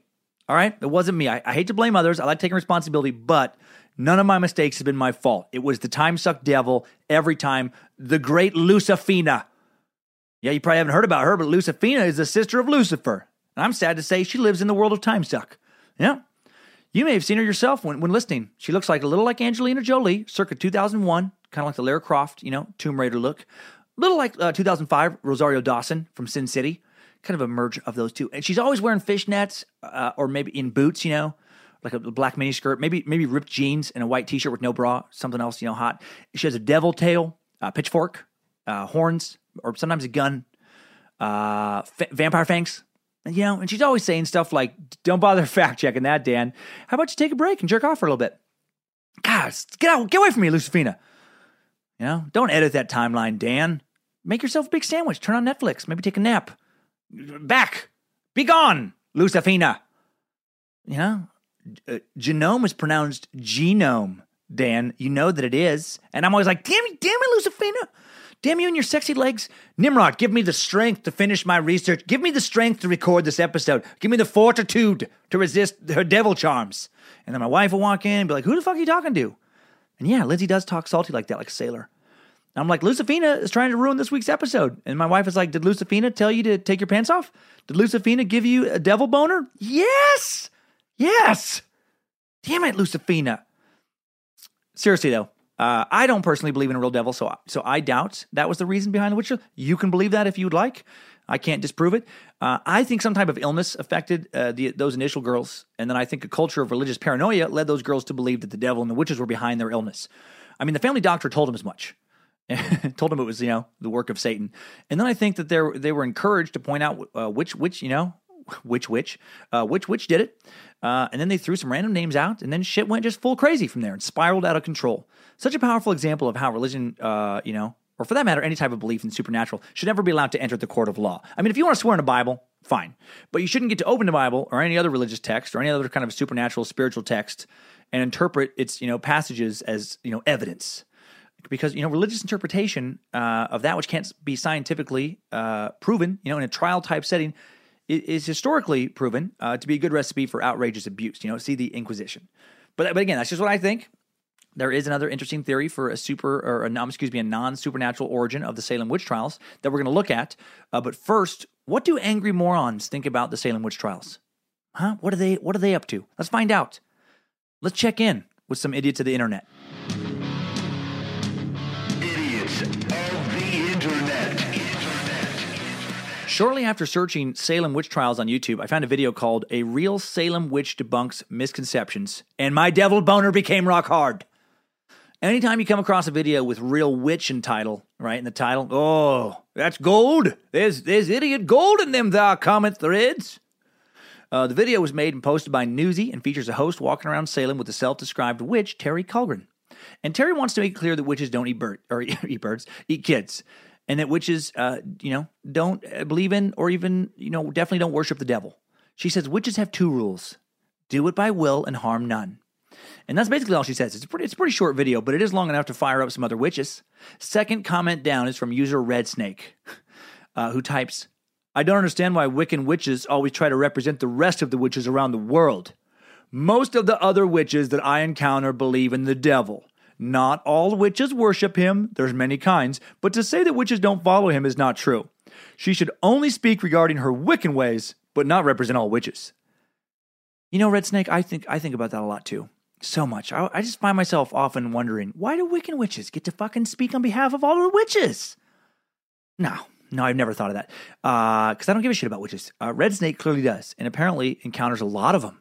No, you don't. No, you do not. You do not encounter a lot of witches. You encounter a lot of dramatic teenage girls, maybe, in chat rooms, on the web, on YouTube, Reddit, who like to pretend they have magical powers and cast spells and make potions. If you are a witch and you're listening, I dare you to cast some spells upon me. Because I know some people think they're witches. Get together. And I know some people define witches as just being like basically an herbalist. And I'm not talking about you. I'm talking about you who think you're part of the Dark Lord. Fuck, I dare you. I dare you to bring me down. Do it. Focus all your dark energy. I want you to do it. Send me emails telling me when I'm going to die, right, by your witch spell. Please do that. I want you to do it so when the day passes and nothing happens, I can fucking mock you for other people's entertainment value. There is no witch working with Satan. There's no master of the dark arts witch out there. It's nonsense. At least that's what I very strongly believe. But many don't agree with me. People like user Standing Perfectly Still, who immediately chimes in and replies to Red Snake with, "Red Snake is correct." Well, I guess there you go. Maybe I was wrong. Red Snake and Standing Perfectly Still, they've decided that Wiccans don't speak for all witches, and that most witches do in fact believe and or worship the devil. User Agnes Jacobson adds, "Many traditional witches worship/work with some form of devil, though this deity/spirit may go under different names and be derived from different traditions. Some witches work with the Christian devil, some with an older, more pagan deity. I know some who work with the devil figure they call the Old One." Right? Do you? Do you know all this stuff? You know that these people are working with these demons? You fucking moron. I love how Agnes just casually states that there's people not only worshiping the devil, but they're working with them. They're working with him, for sure. Yeah, for sure. Agnes and this other two are exactly the kind of people who, had they lived in Salem Village in 1692, would be in the courtroom crying out, hang the witches, fight the devil and hang the witches. And then, unfortunately, Red Snake argues for a long time with someone who has removed their comments, or had them removed. Damn it. A witch fight, lost internet history. But I'm sure I can find another witch fight, so I press on, and here it is. User Nate Suzia writes, I am witch/warlock myself. I bet you are. I've been practicing witchcraft for almost 2 years, and it is a wonderful practice. I'm serious. I'm actually Wiccan. Okay, you're a warlock. That's great. Now, would you mind ringing up my order? I just want to grab my burger and my fries, and I want to get out of here. Okay, buddy? User FlashFox_420 is surprised at Nate's declaration, adding, I'm surprised. As a witch myself, I've done the year and a day practice, but I'm surprised you are accepting of the term warlock, as witches find it an offensive term. Yeah, buddy, you fucked up with the warlock. They were the ones who gave witchcraft a bad name. Oh, and we got a witch fight on our hands. What the fuck, Nate? What's up to the warlock, buddy? Man, it's not cool. It pisses witches off. Got some pissed witches. Warlocks, man. That's who got witches in trouble. I knew it. I knew it in the first place. Or did they? User Naya Cottrell points out, a warlock is a male and a female is a witch. Well, there you go. So maybe it's not people who mess things up. But then user Talon Wingdancer adds nothing to the conversation. I mean, I have been practicing the craft for a little over 30 years. Mommy Dearest was a high priestess. I didn't make up that Mommy Dearest. That's his words. And initiated me into her coven at age 14. Prior to my initiation, I attended the vast majority of all the coven workings. Anyway, just because Mom didn't want to have to find a babysitter while she was in the circle. My mom crossed over 5 years ago, but was very angry that I did not have my own coven or part of someone else's coven. Who has time for that? Not me. Not me. I prefer to be a witch without a coven. A witch without a coven. That's one of the saddest sentences. Someone is when they're talking about that's how they lead their life. I guess you're just someone who dresses up all in black and hangs out alone in your basement with your cats. User Carmen isn't okay with Naya's warlock definition. Naya Cottrell, she says, no, witch is a gender-neutral term and applies to cunning folk. Warlock at its root means oathbreaker and is a witch, male or female, or who betrays their coven. Well, user Jay Garrison is cool with Nate Suzea's original warlock definition. Carmen, actually, I've been a practicing witch for 31 years. Fuck. Pow! And the original Scandinavian Icelandic meaning of warlock is spirit caller. So by that definition, all witches are warlocks. So take that, Carmen. Why don't you shove that up your witch ass, okay? You don't know what you're talking about. I see your word derivative type argument, and I raise you Scandinavian folklore nonsense. I love it. I love it when people debate about subjective fucking gibberish. Just actually real witches are not real, you weirdos. Why not argue over exactly what a leprechaun looks like? Just actually, they're no more than 2 feet tall, and they never weigh more than 17 pounds. You show me an 18-pound leprechaun, and I'll kick a centaur in his horse dick. Okay, and now I want to end on some adorable idiocy. Some cute, innocent, teenage idiocy. User Andrea's Life says, I'm 13 and I practice witchcraft. I went there last week and I paid my respects to those 19 people, talking about Salem. Well, first off, Andrea, adorable. I know that comes across as patronizing, and that's because I'm being patronizing intentionally. Second, you did not pay respects to witches because the 19 people hanged in Salem were not witches. They were just Puritans who had insane confessions forced out of them by other insane Puritans. No one was riding around in a broom, right? No one had secret meetings with the devil in a meadow. It was a kangaroo court where they used shit like dreams as evidence. Look, if you want to call yourself a witch, and by which you mean someone who believes in nature and herbal remedies, man, go for it. If you're into being Wiccan or Druid, who cares? Great. Good for you. If it makes you happy, seriously, I'm not even being sarcastic. Good for you. If you believe in no God and the power of man, you believe you should indulge in pleasure and be a hedonist and, get all the pleasure you can out of life, but you're not hurting anybody, and that's what you think being satanic is, whatever. I personally, I don't care at all. But I don't think that's what these people are doing on these threads. I think these are people who, they've just taken goth too far. They've taken it to a ridiculous level. They think they're actually talking to the devil. They think they're actually making deals to make their lives feel more meaningful. Get the fuck out. Don't confuse horror movies with documentaries. I remember kids in high school who thought that if they read the right book, they could perform spells. What I don't remember is ever seeing a spell performed, ever. Highly doubt that shit's ever happened, but maybe I'm wrong. Maybe I'll disappear into some portal into hell, some portal place to take me out by a real witch working with the devil.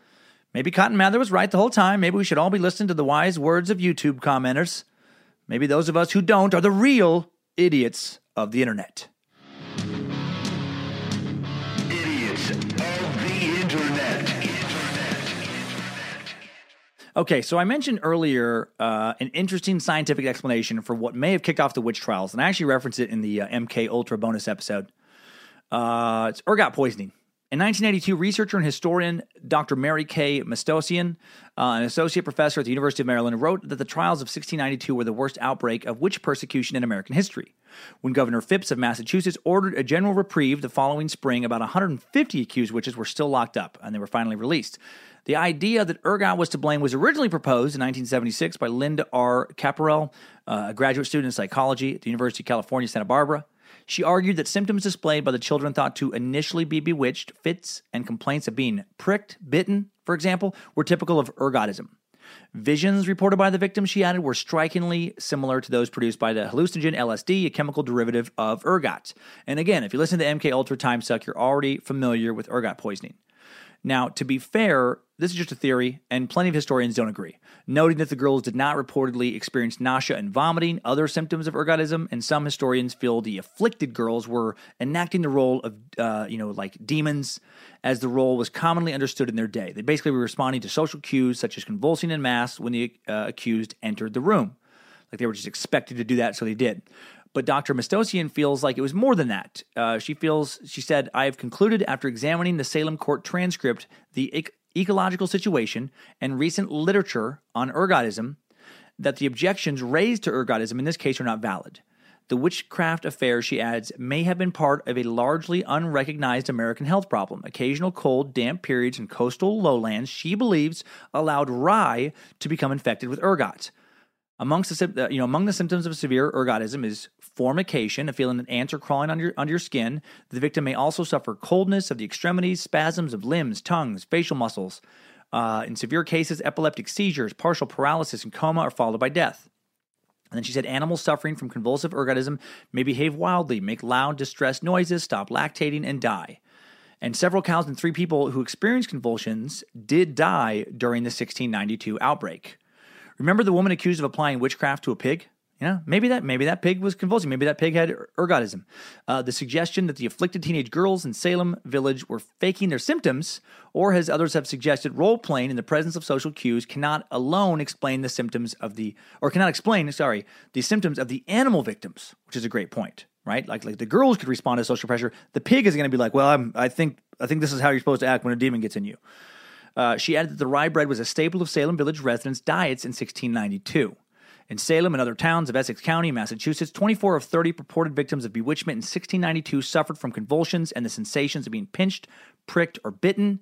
She asserted that they may not have reported other symptoms such as nausea because those were not expected in witchcraft victims. So maybe they were nauseous, but those documenting their symptoms just didn't think that was important to note because it didn't fit the witchcraft narrative. In the American colonies at that time, according to Dr. Mastosian, rye bread was a dietary staple and the crop was vulnerable to ergot from wits of tree rings formed during that period. She found that the growing season in eastern New England was abnormally cool in 1690, 91, and 92, which increased the risk of rye bread becoming contaminated with ergot. Diaries kept in Boston during the intervening winters showed that they were very cold. Households chiefly stricken by bewitchment were those closest to marshy land. Coincidence? Or further proof of ergotism. New Englanders believed in witchcraft both before and after 1692, she wrote, yet in no other year was there such severe persecution of witches. So basically, Dr. Mastosian believes that ergot poisoning combined with the Puritans' religious beliefs created kind of like the perfect storm for the Salem witch trials. And I gotta say, that sounds good to me. That sounds like that's the best explanation I came across on the web. If you've got a better theory, send it my way. Send it to bojangles@timesuckpodcast.com for a future update.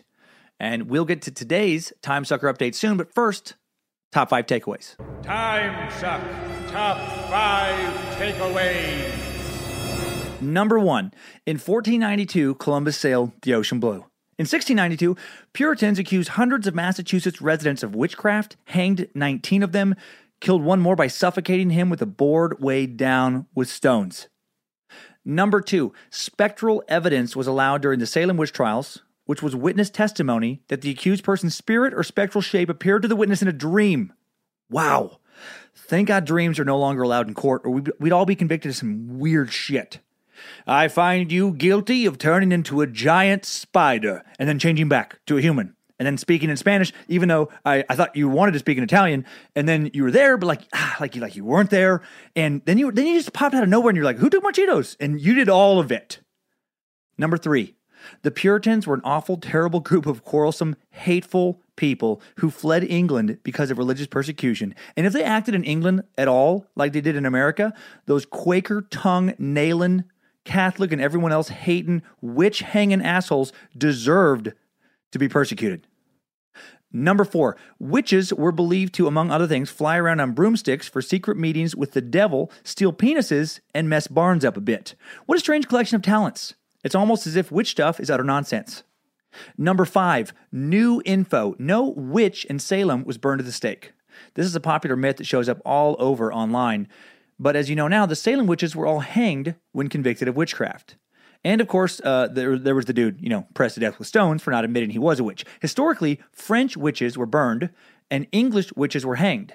And when 3 people were convicted of witchcraft in the Channel Islands between England and France in 1617, to appease both traditions, the 3 were hanged and then burned. Seriously. Time Suck Top 5 Takeaways. So I hope you like that Salem Witch bonus suck. Gotta say, that may have been my favorite episode to research so far. Definitely up there with Jim Jones and Houdini for my fave. I don't know, I guess it was Scientology. A lot of faves. That's one of them. Next bonus episode will actually be the sucking itself. We're going meta. Bunch of you have written over the life of the show asking me about my story. How did I get into stand-up? Kind of like how, where did I come from as far as growing up? Did I always want to be a comic? How did I decide on Time Suck? And I think just, it's a 1,000 review episode. Feels like the show's been around long enough now to kind of explain where it came from and who I am. And I wouldn't do that on a normal Monday show. So I'll do it on the bonus, so you can skip out if you're not interested, not going to be offended. And then, check it out if you are. Understand a little bit more about why I'm doing this and what it is and all that kind of stuff. So it'll be a little autobiography, I guess.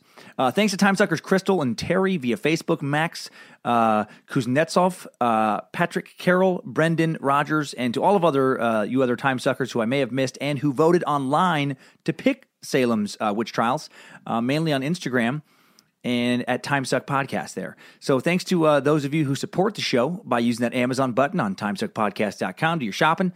You can also check out the tour dates on the site, just link to them from there. And big thanks to all of you who have purchased one of the new Time Suck hats. So proud of those. Send a pic of you wearing one, and we'll post it at Time Suck Podcast on Instagram.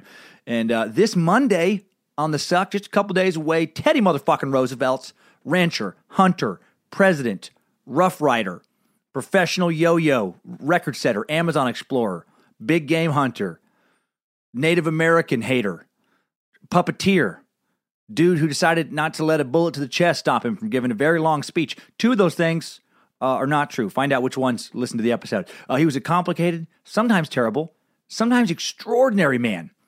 You don't get your face on Mount Rushmore being the dude hanging out in the back cubicle of the office, keeping to himself, kind of guy who retires, and people in the office don't even know he's retired until 6 months after he's gone. That's not how you do it. You have to leave a mark.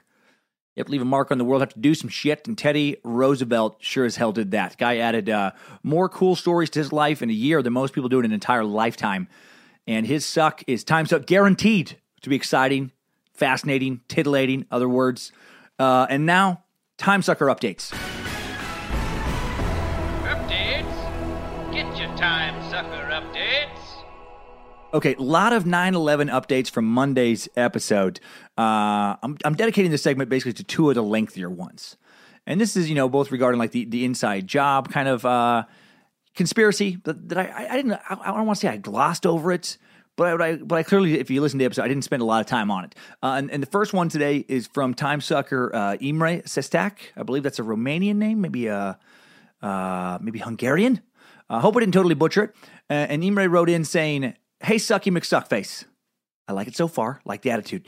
Thank you for your latest episode on 9/11. I really enjoy your podcast and share the same curiosity for things that I don't know much about. Love it. Love who you people are. I am in line with you on the conspiracy thing, where I don't believe all the conspiracy theories that I hear. I listen and evaluate. Most of them are dumb as shit, and I write them off.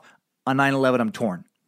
I completely agree that if it was just oil we were going after, we could make up some stupid-ass reason and go invade Iraq. However, I think it's deeper. I find it easier as a citizen to give up certain freedoms in order to feel safer. After 9/11, we all threw up our hands and went, do what you need to do as long as we stay safe. I'll deal with TSA shit as long as they don't blow up my plane. Could it be possible that 9/11 happened not just because we needed oil, but also because the government needed to justify setting up all these new agencies for surveillance on its own people? I just think of the AUMF, authorized use of military force, and how much power that gives to one person. The U.S. government can legally detain people without a trial as long as they feel that person is a threat to the nation. Anything can be justified. Listen to the 60-word sentence Radiolab podcast. It's awesome. This all happened because the law was presented by riding the emotional wave of 9/11. It's possible that the U.S. government saw that cyber is the way of the future and needed to increase jurisdiction in the cyber world. Maybe 9/11 was meant to lay the groundwork for the laws passed to set up how much power the government really has. I have no time, nor am I interested in digging deep into the details of 9/11. I love the honesty there, Imre, and totally get it. As much as I research, always wish I had time to look deeper into subjects and into more subjects. It never ends. It just never ends. Okay, and then Imre continues, it happened. We need to remember the heroes and move on. I just take a step back and see how much changed. After 9/11, the U.S. government gained a hell of a lot more power, and the U.S. citizens lost a hell of a lot more freedom, or a hell of a lot of freedom. That may just be a thought. Please don't make Bojangles attack me. Well, no attack, Imre. Bojangles fucking loves a questioner, except questioners who happen to be communists. Bojangles and Michael motherfucking McDonald have real hard-ons for communists. A lot of hard-on talk in this episode, by the way. I do realize that. Anyway, I understand your concern. The government did give itself far more surveillance and security power for 9/11. We did lose a certain amount of freedom, and we haven't gotten that back. That's all proven.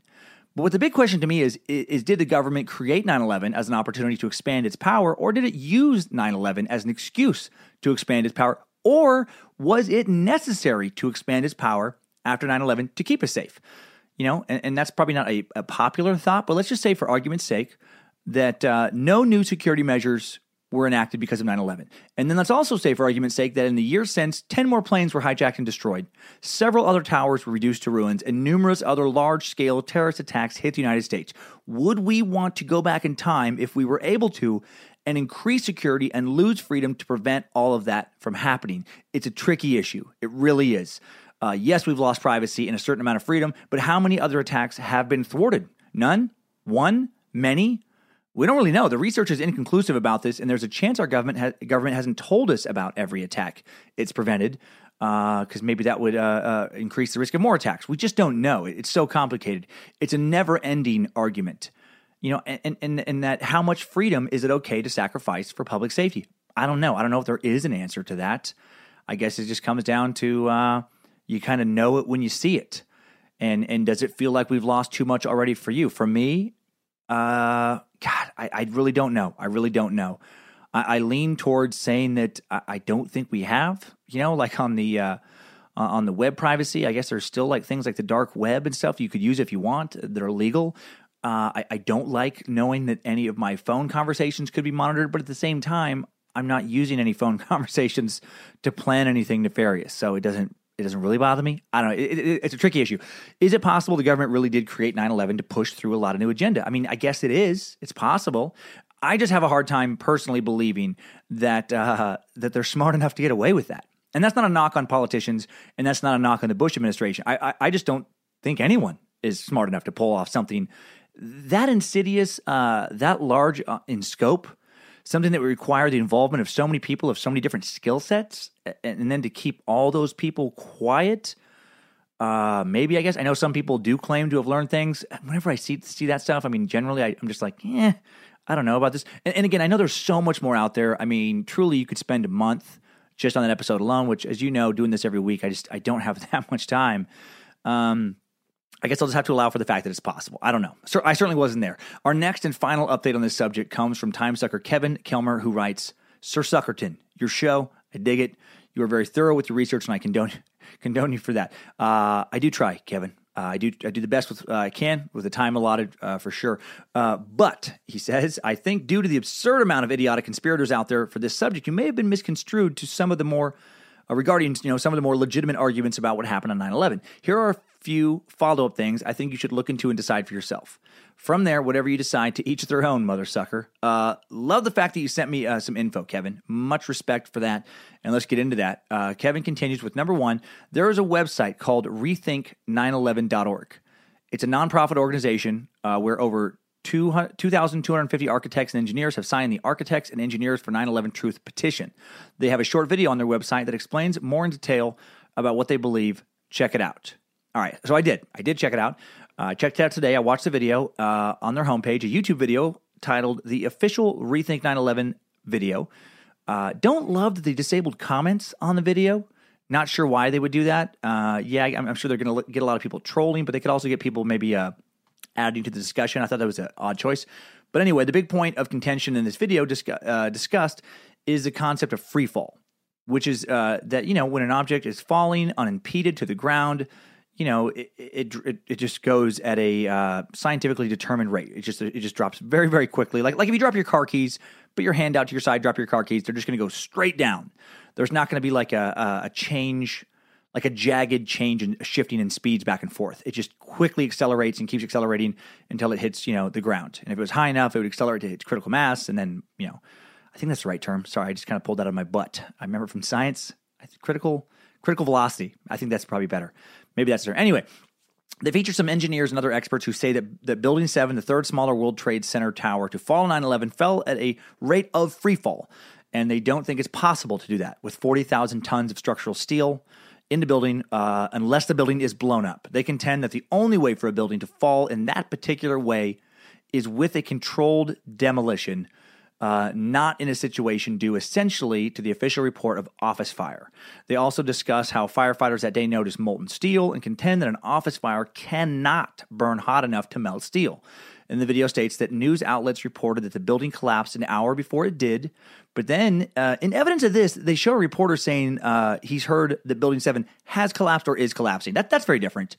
So I am going to have a bone to pick with that. I'm going to say that's normal reporting. The building was engulfed in flames. They probably heard it looked like it was going to collapse, and then they reported that.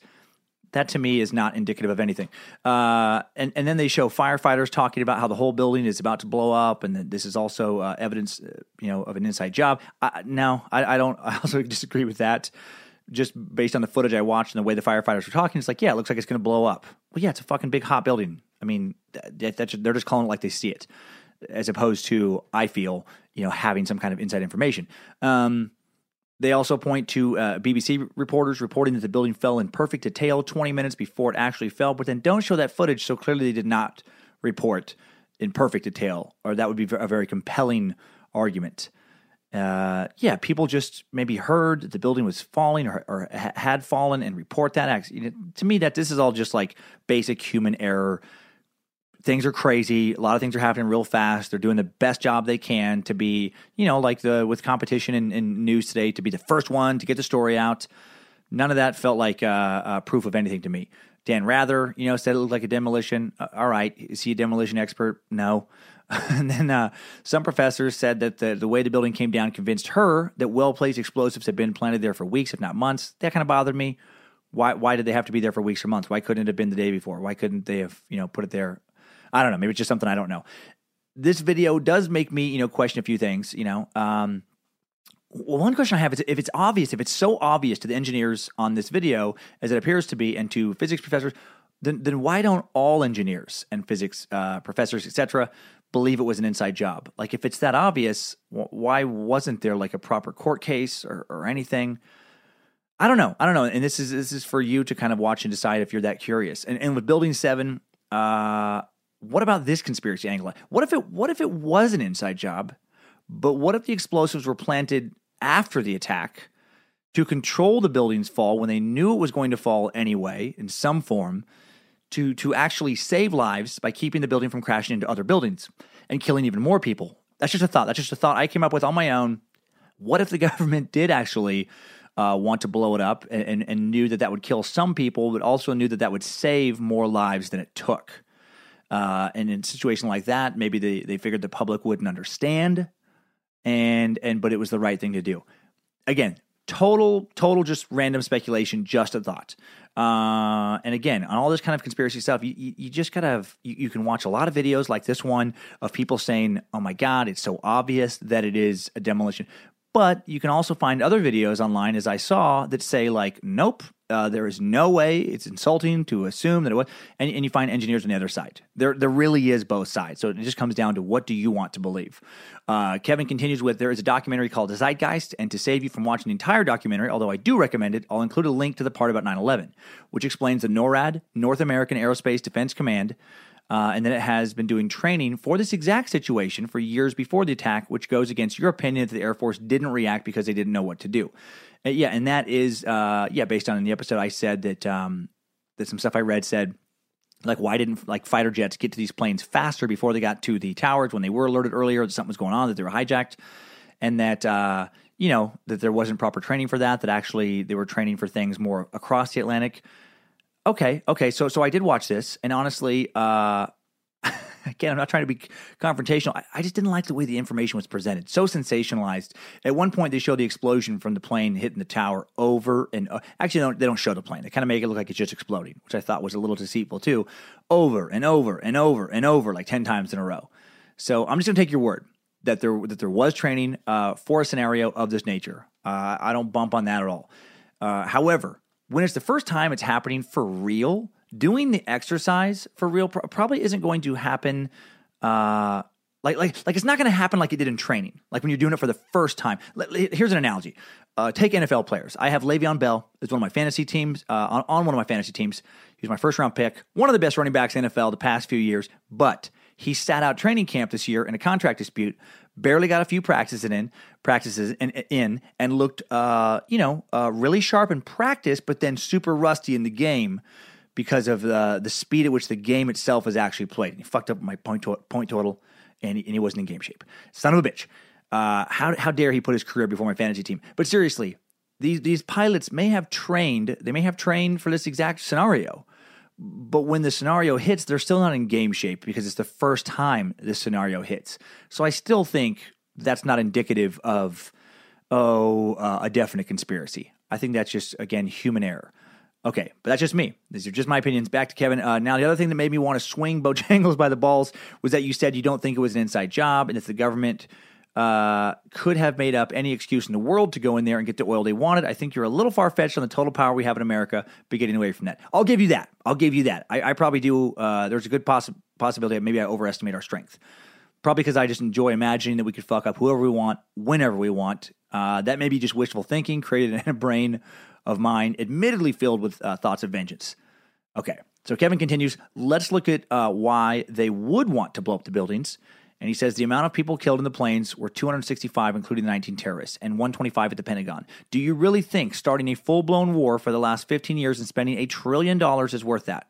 We haven't done anything like that for the Boston Marathon bombing or any subsequent terror attacks. But if we account for the 300 or so that died inside the building upon impact, we'd be getting warmer. But I highly doubt it would be cause to go as far as we have in Afghanistan and Iraq. Now, if we consider the 2,996 people killed and over 6,000 wounded in the attacks, we would be looking at a more serious event. So in relation to your reasoning that it doesn't matter if the planes hit the building or the buildings collapse, I completely disagree. Okay. So your point here, very well articulated, Kevin. But I feel like you have to admit, as I do, that this is all pure speculation. Just like I speculated that we could make up any reason we want to invade someone, you're speculating that a few hundred bodies is not enough to justify a war, but a few thousand is. And again, both our sides on this is, it's just rampant speculation. Like what is the number? Is it 1,000? Is it 300? Is it, 3,000? I don't know. And then Kevin writes, war is an inevitable part of history, and it almost seems like there is never a time America is not in war. War is one of the most profitable operations in the world. So many private organizations are involved in each and every war. I hope you are not ignorant enough to know that generals and admirals of the United States military may have ties have many ties to the government officials and the investment of these private organizations of war, in which case they can use their power of rank to maximize their own personal gains through stocks and investments to the organizations involved in supplying wars. I am aware of that for sure. There have always been war profiteers, and there is a military-industrial complex where there is much, much, much money to be made. And people did financially benefit greatly from the events after 9/11, from Iraq and from Afghanistan. But again, people benefit all the time from situations they didn't necessarily create. I don't doubt that military contractors made a lot of money in the Second Gulf War or in Afghanistan. Of course they did. But that doesn't mean that they killed New Yorkers for the opportunity to do so. And again, I still kind of believe my original thought of they probably pushed a little harder than necessary, or maybe even made up the weapons of mass destruction. That I would buy, that they completely fabricated that to start an unjust war, and then morally justify it by toppling a sadistic regime and then also making a lot of money. That I'm way, way more likely to go down that wormhole. But I don't know. It just maybe again, it's just personal. Maybe it's just me. I just don't think that the government would do something that horrific to its citizens just on that scale, at that time period. And I just don't want to believe it. I don't know. I do appreciate your curiosity and dedication to other possibilities, though, Kevin. Very, very, very cool, man. That's what the Suck is all about, pushing each other to open our minds and learn more. This kind of shit is partly why I'm building the TimeSuck app, man. I'm going to have more details as time moves on, but I want to have a message board platform within this app that's only for time suckers, a place where you can share ideas like this, not just with me, but the entire TimeSuck community, because there's so many updates that come in every week. I can't possibly get to all of them, but I would like to share them with you, and I think the app is the perfect place to do that. And then, I don't have time. I don't have time to monitor all these discussions, or frankly, to be totally honest, always the interest for each one. But that doesn't mean that you guys shouldn't. You guys can start off threads of your own and start them with around people with a similar curiosity, and that way avoid the trolls we make fun of on Idiots of the Internet. Okay, so can't wait. Kevin says, can't wait to hear the Salem witch trials. Suck the shit out of those witches.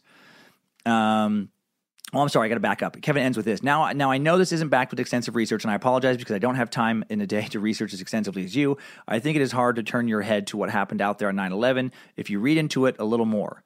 I hope I have shed some light on you, and I hope I won't be classified as another idiot of the internet. Can't wait for those Salem witch trials. Suck the shit out of those witches. Well, I did suck the shit out of those witches, and you're not an idiot, and you did raise a lot of great points that made me really think about things. Just because I didn't necessarily change my original opinion doesn't mean I didn't think a lot about what you said. And you did bring up a lot of points, and other time suckers, if you're listening, it is an interesting kind of wormhole to go down if you have time and watch some of these videos. So thank you, Kevin. Hope you enjoyed those witches, and now get ready to suck Teddy R on Monday. Thanks, time suckers. I needed that. We all did.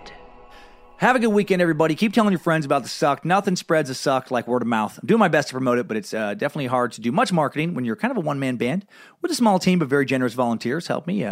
But definitely no corporate muscle behind the Suck. No big podcast office with a dedicated team of employees. Just a curious dude, some curious volunteers, and you curious mother suckers out there. Really hoping to be able to hire an employee when the app drops and turn TimeSuck into an even more robust business. Make it that much better. All right, have a good weekend for real. Stay curious. Send positive thoughts to areas ravaged by the hurricanes. Don't ride a broomstick past a Puritan, and keep on sucking.